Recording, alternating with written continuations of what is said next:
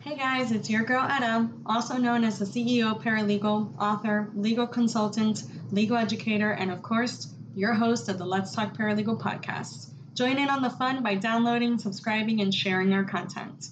You can also take your support further by hitting the coin icon on the Let's Talk Paralegal website, where as a thank you, we will provide you with exclusive content, news, and maybe even some swag. So, what are you waiting for? Hit pause and share your support now.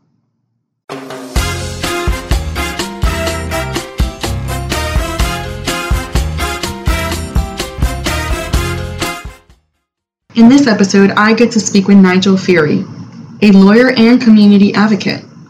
Through his work ethics, he has created a community like no other. In this conversation, I learn a thing or two about the magic of creating your own customer service experience through community reach out. Listen in for more. Need an extra set of hands for a case that requires a little more investigation work?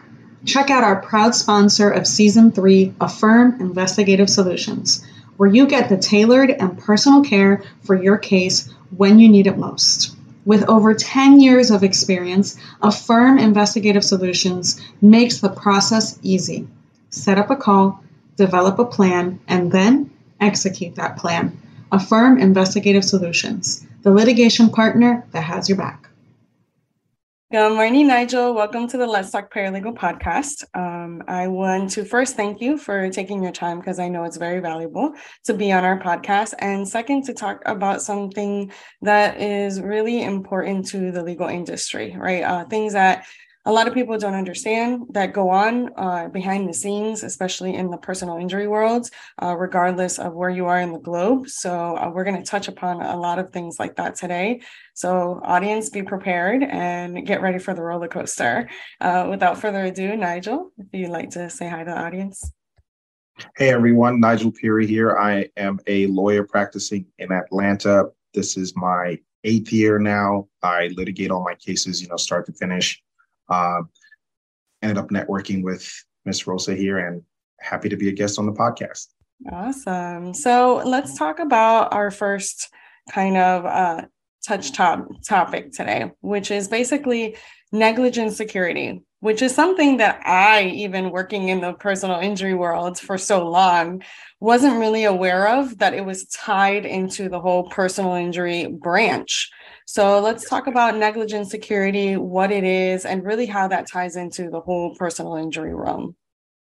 Okay. So if you go to any kind of business or public place, sporting event, government building, right, where you're there for the benefit of the business owner, the landowner, like, okay, you buy a ticket to go to a game, or you go to a gas station to fill up at the pump. Based on what that area is, they have to provide reasonable security. So if you're in, let's say, a not so great neighborhood and you're pumping gas, there should be a security guard outside, right? If you're going to a game downtown, there should be security there. If you're going to a grocery store, not so great of an area, they should have security. The same thing, apartment complex. And how it's determined is you look at an aggregate of the area. You don't just look at that one place and what's happened there. You typically want to look at like a 2-mile zip code and pull, the crime report. So they're looking at all kinds of violent crimes, right? Sadly, murder, armed robbery. If those are frequent, then that's how much security they have. The landowners, they have the responsibility to provide more security, for their customers. Interesting. So it's up to the landowner. Okay. I thought it was going to fall on the city, but okay. Okay. That's interesting how that works.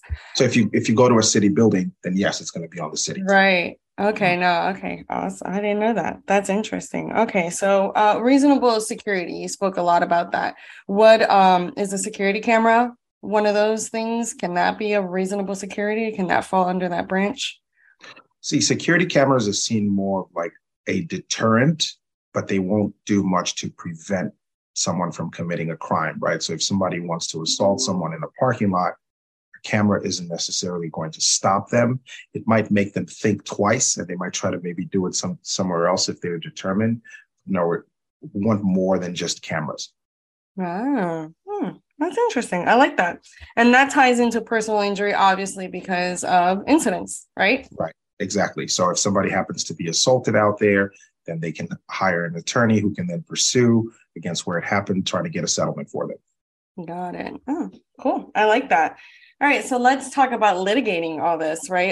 In the personal injury realm, for those that don't know, it's usually on a contingency fee, and most of the attorneys like to just settle out, not go to trial, not even litigate at that point, because sometimes the coverage or other elements in the case are either too risky or just not enough to litigate. So it's very interesting that you litigate most of your files in when it comes to personal injury. So talk about that and how that kind of came about.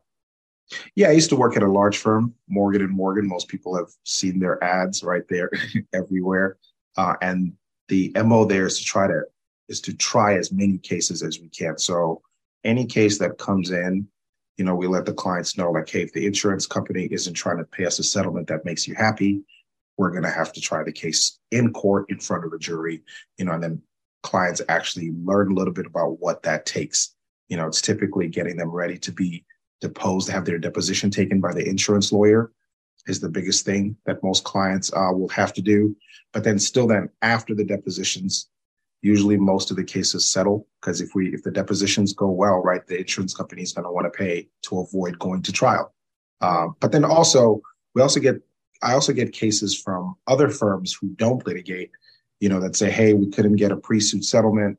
Can you come in and file a lawsuit here and see if you can try the case if need be, but possibly get it settled? And how often do you try a case? I'm interested now. I would say at least 3 or 4 a year. Oh, okay. All right. Yeah. So I figured it would be very low because not a lot of insurance companies want to go to trial. One, because it's super expensive, right? And it's going to cost them more than what the actual settlement would be, which is usually why personal injury cases are settled, because the coverage is sometimes not there, especially, I don't know about Georgia, but the minimum here in Florida is $10,000 on a car. So, I mean, imagine 10,000 can be eaten up in just medical expenses. The minimum in Georgia is 25,000, and I still feel like that's too low. I feel like it should be 50. But I think Florida has PIP, which we don't have here. Yeah, that's true. We do. We have PIP. Yeah. You gotta love those PIPs, guys. That's awesome. And so walk me through a day of litigating, because this is really intriguing for me. I like I said, we often do not litigate. Yeah, we'll file the complaint to kind of, do a little scare tactic and all that good stuff. Mm-hmm. But by that time, and settlements are pretty much in progress, right? We're just doing it to expedite the settlement. So really, how are you doing that?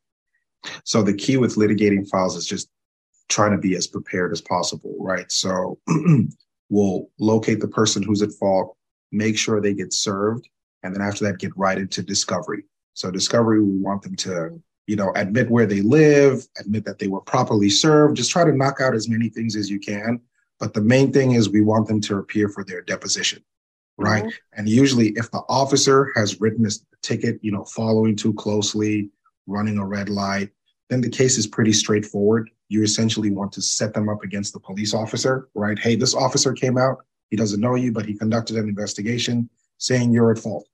Do you have a witness? Do you have any information to provide that he's wrong? They typically don't, right? And then sometimes people will say, oh, no, the officer wasn't there. He didn't see what happened.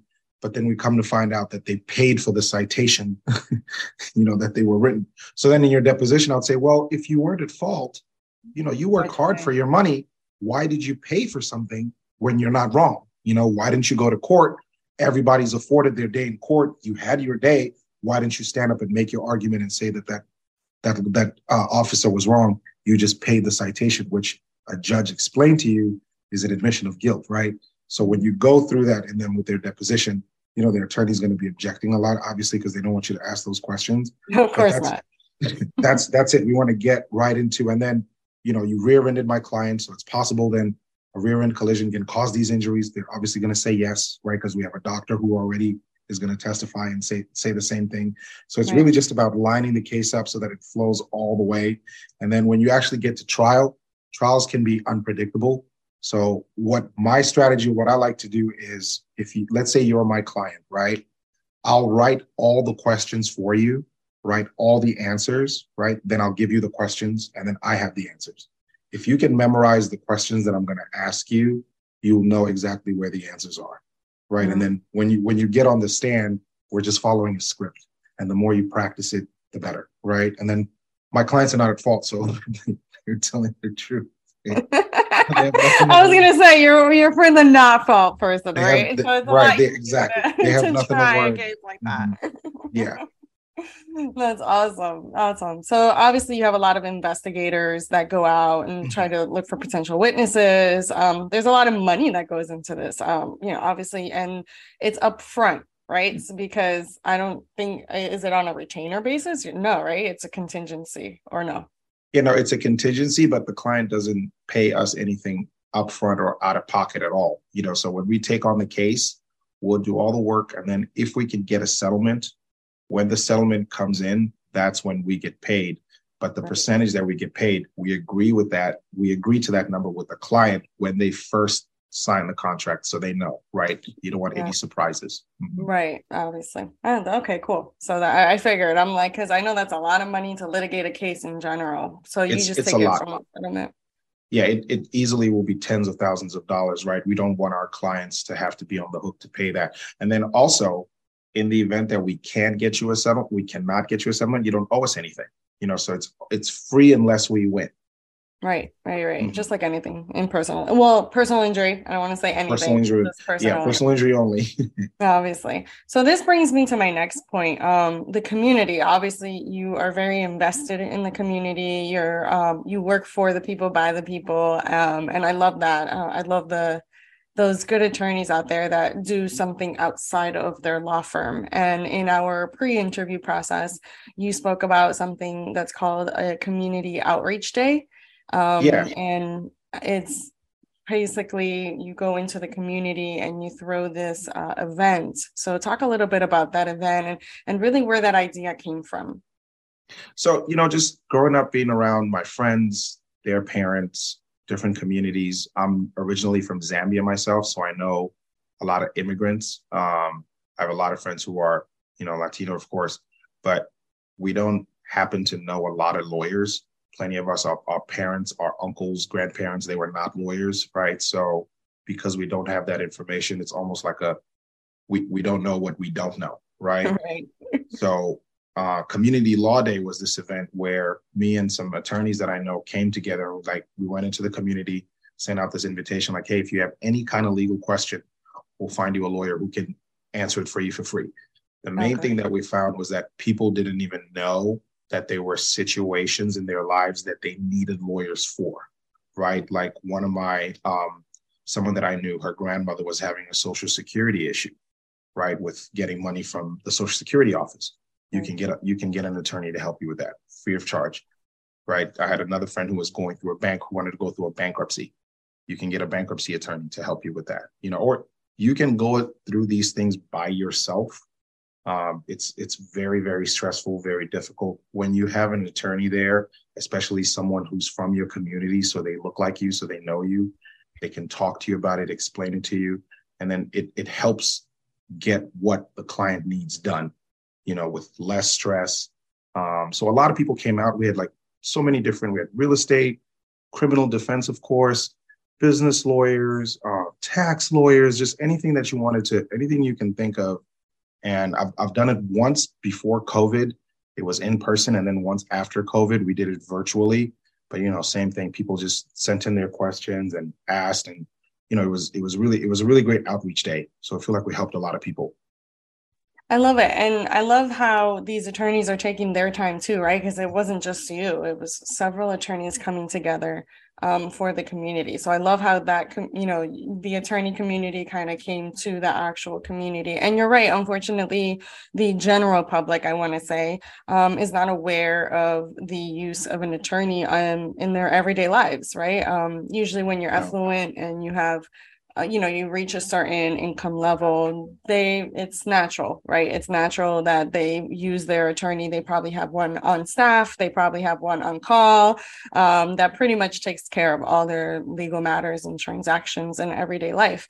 But unfortunately, some of us are not that lucky to have an attorney like that. And even if they're an attorney friend, it might just be a specific attorney, right? That knows about a specific thing, but doesn't really know about their situation, right? Because that's another thing. Like some of us, of course, I know plenty of attorneys. So everybody comes to me and they're like, hey, do you have an attorney for this, this, and this? So that's great. But it's like, sometimes I don't, because sometimes it's super specific. And there's like some things, especially employment law, is very specific, right? A lot of attorneys just dedicate their entire career on just employment law and then like a specific area within the employment law. So it's very hard it's not a catch-all, right? And even though there's like legal aid, there's other pro bono attorneys out there that do it because some of them have to, right? Because if not, you don't get so you don't continue your licensing, right? So some of them have to do pro bono as well, whether it's 1 or 2 cases a year, depending on what state you're in, right? But that can only go so far, right? They can only take so much. Alleviating the gap a little bit obviously is a big one for any community at this point. And I think education, which is where I'm at, trying to educate the public and the communities and our legal community, right? Because the only way we're going to improve that is by training our own people to be that person, right? To offer that type of service and be that compassionate person that, they so need in such a time. Difficult, fork in their life. So that's amazing that you guys do that. And so I think this kind of inspired you for the Accident Concierge app, right? Or where did that idea come from? So that idea I was just thinking about ways that what I do can be more efficient. The process of representing somebody after like a car wreck, I feel like it goes very much the same with what we do on our side. There's a lot of documents we have to get from clients, from medical providers. So just trying to think of a way that we can streamline that process. So it came up with this idea for an app where the clients in an accident, they download our app and then they can do everything through the app, right? They can let us know about the accident. They can let us know about which hospitals they went to. They can send us a copy of the police report if they have it. They can send us pictures of the car damage. All that can be done through the app, so that we can streamline that process with them. And then also, one of the biggest issues we have, the main complaint call is our clients, all personal injury clients, is I don't know what's going on in my case, right? Like I need an update. I'm calling my attorney. Nobody's getting back to me. And plenty of times, from our side, we don't have an update. So you kind of feel a certain way telling the same client the same thing over and over, right? Because some clients, they want to call like every day, every other day, every week. So sometimes that's why we're not giving them that information. But this app allows them to be able to see. So if they're in the treating stage, right, they'll go in there and they'll say, hey, you're currently in treating. This is what this means. This means, we're waiting for you to go through this plan with your doctor, get the records. Or if a demand has been sent out in their case, it lets them know, hey, the demand's been sent out. In Georgia, the law is they have 30 days to respond.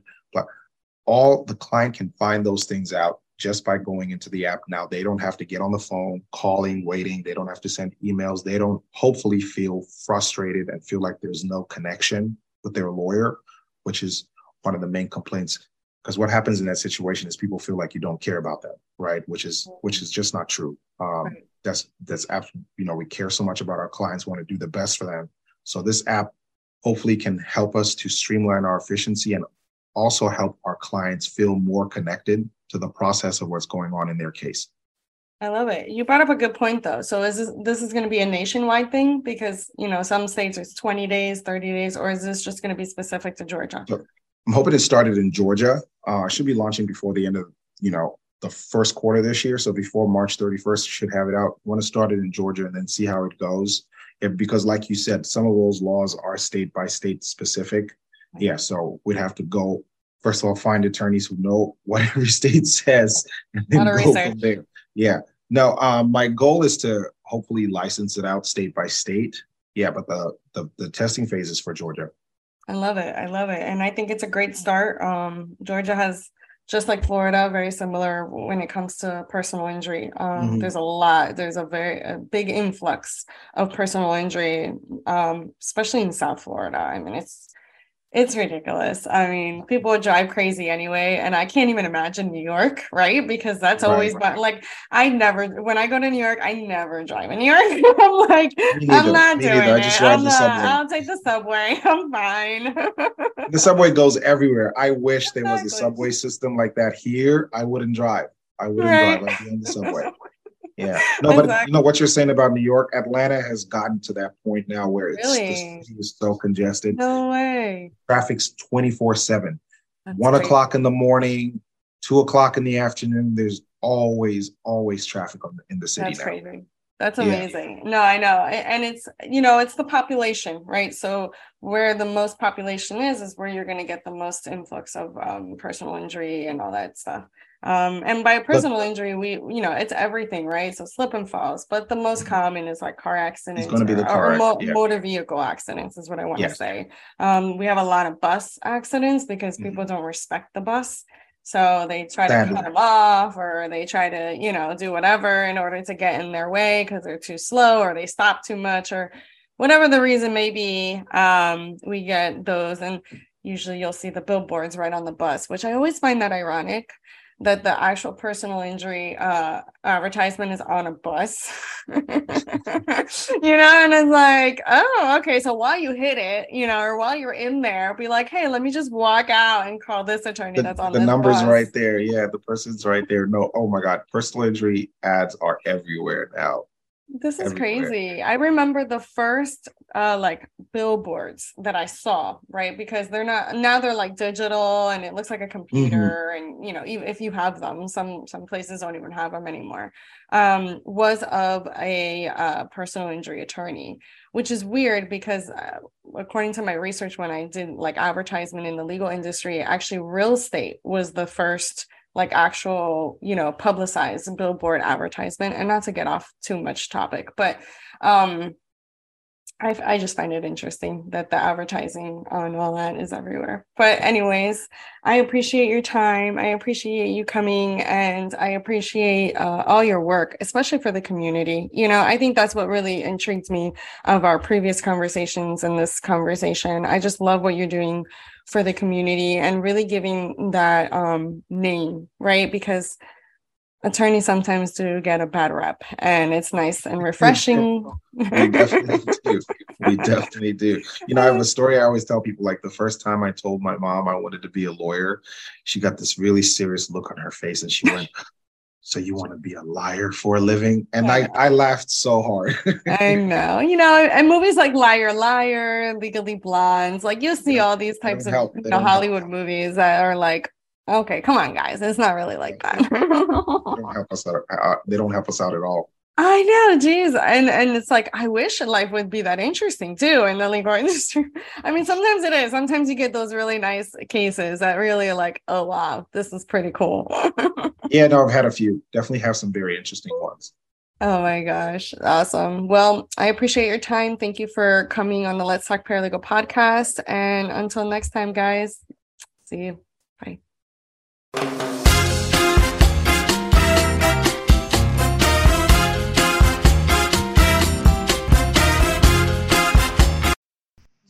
Decline in productivity, lack of motivation, or even high turnover at the law firm?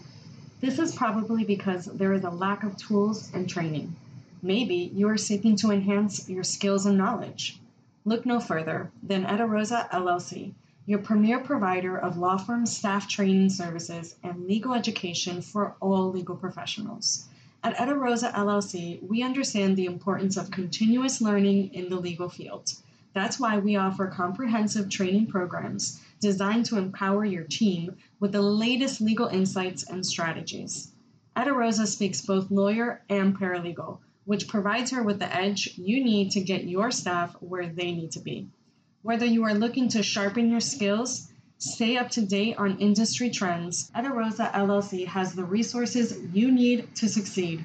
Our flexible training programs can be customized to fit your firm's unique needs and schedule, ensuring minimal disruption to your day-to-day operations. Say goodbye to outdated training methods and hello to cutting-edge legal education with Ederosa LLC.